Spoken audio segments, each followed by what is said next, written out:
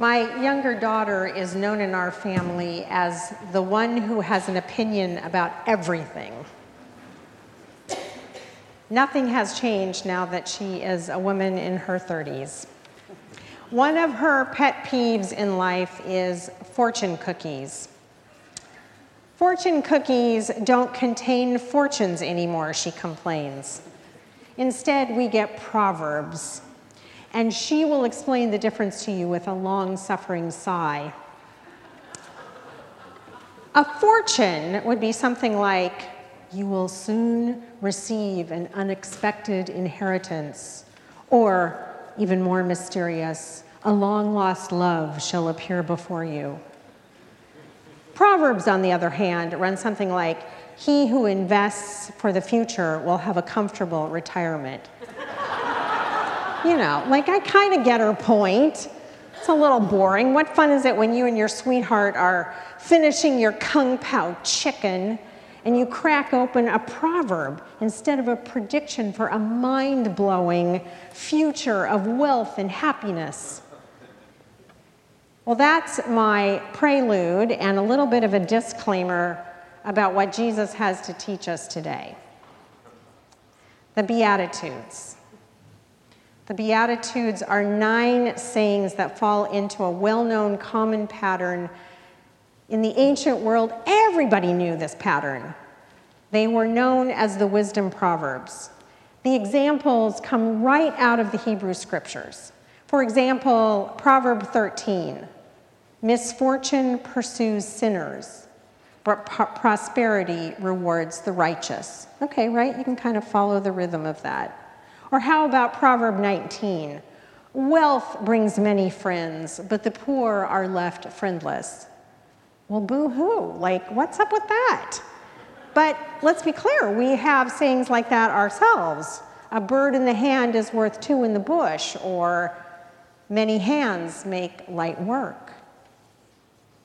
So you might ask yourself, what do all Proverbs have in common? Well, they attempt to reinforce some generally accepted wisdom about how life works. Often Proverbs sum up how those who live respectable lives as upstanding members of society, people who work hard and are frugal, will experience a return on their priorities. Some of you may be familiar with the prosperity gospel.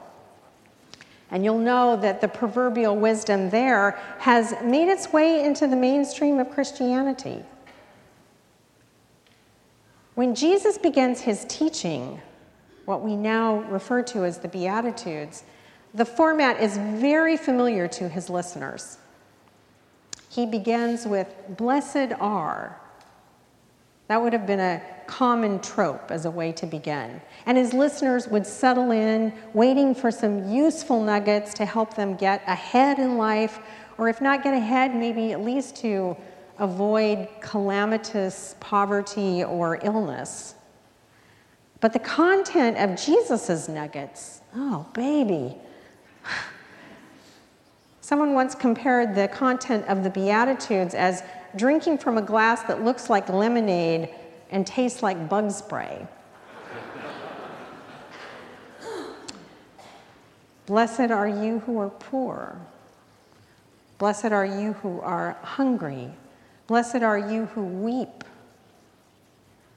There is a shocking substitution of bad things for good, where blessedness is equated with the very things that people do their level best to avoid: poverty, hunger, grief, and persecution.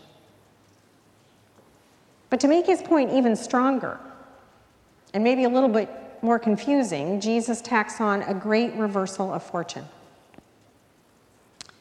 Blessed are you who are hungry now, for you will be filled. Blessed are you who are poor, for you will inherit God's entire kingdom. But I think we have to ask ourselves the question, have the Beatitudes lost their shock value for us? I don't think too many of us, there will be some who are here this morning, are worried about where their next meal is going to come from. So maybe blessings on poverty don't hit you in the heart. But what if Jesus were to say something like, "Blessed are you who have cancer, for you will know everlasting health." Or blessed are you whose prayers go unanswered, for you will see God face to face. You probably begin to notice something. Your reaction to what Jesus is saying depends entirely upon your current circumstances. His words don't change, but they do sound different depending on what's happening in your life.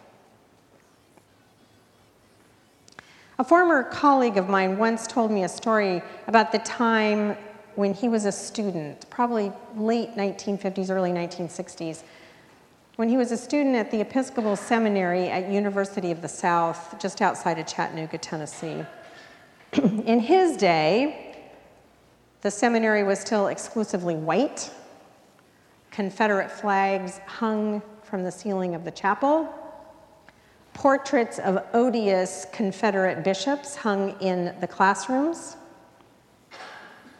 But many of the would-be priests felt that there was something very wrong at Sewanee.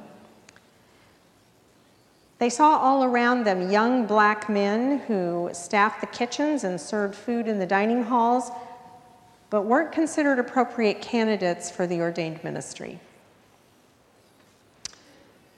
And so they decided to try to learn something. The students encouraged the black servers to join them when their shifts ended, and soon others from the town came in and they kind of formed an impromptu coffee house, if you will. And one afternoon, as they were leaving their self-integrated coffee house, they came across a young man who was laying on the sidewalk bleeding. It was hard to tell if he'd maybe had an accident on his bicycle or he had been attacked by people who didn't like what they were doing. But a young black line cook jumped forward and ran to the man's side and checked to see if he was injured and began to pray out loud. And my friend said he never forgot what came next. An angry shout came from across the courtyard, yelling, "Get your filthy black hands off him." And he said it was that ugly cry that awakened the justice in the hallowed, segregated halls of the University of the South more than any of the previous protests. And my friend was telling me this story during another time of controversy in the church, one of those continuing battles that we seem to have over who is worthy to receive the sacraments of the church, including the sacrament of ordination. At different times in our history, that list has included people with darker skin, and divorcees, and women, and queer people. At one time, anyone who identified with one or more of those categories, including me, have been deemed to be unclean and able to taint the church and anyone for whom she prays. All of those exclusions have reinforced the universal wisdom of their day, just like a classic proverb. All of them were stay-in-your-lane conventional wisdom until someone dared to turn conventional wisdom on its head.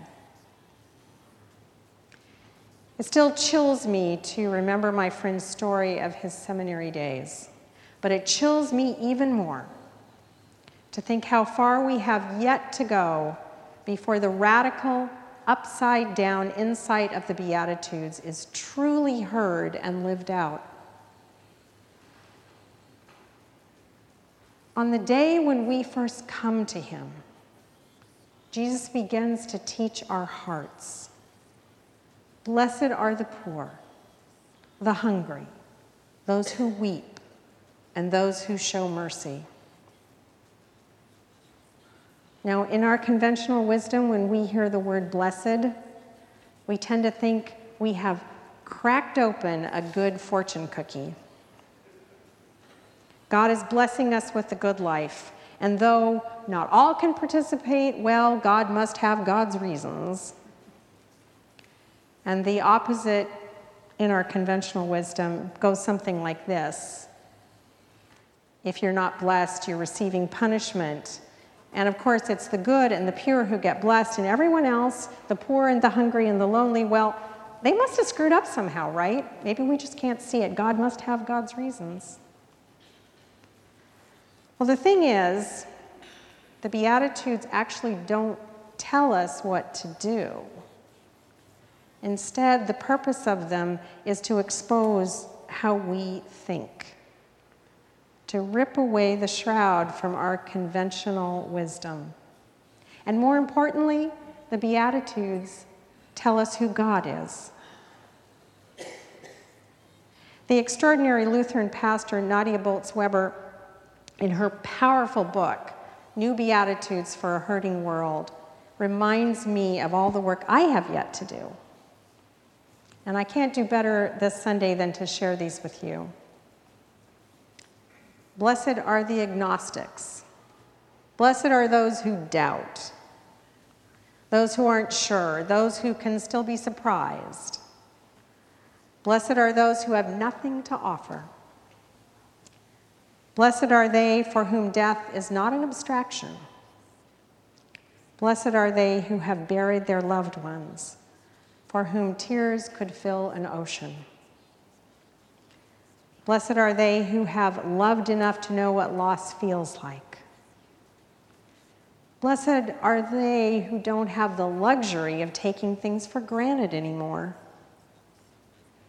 Blessed are they who can't fall apart because they have to keep it together for everyone else. Blessed are those who aren't over it yet. Blessed are those who no one ever notices. The kids who sit alone at middle school lunch tables.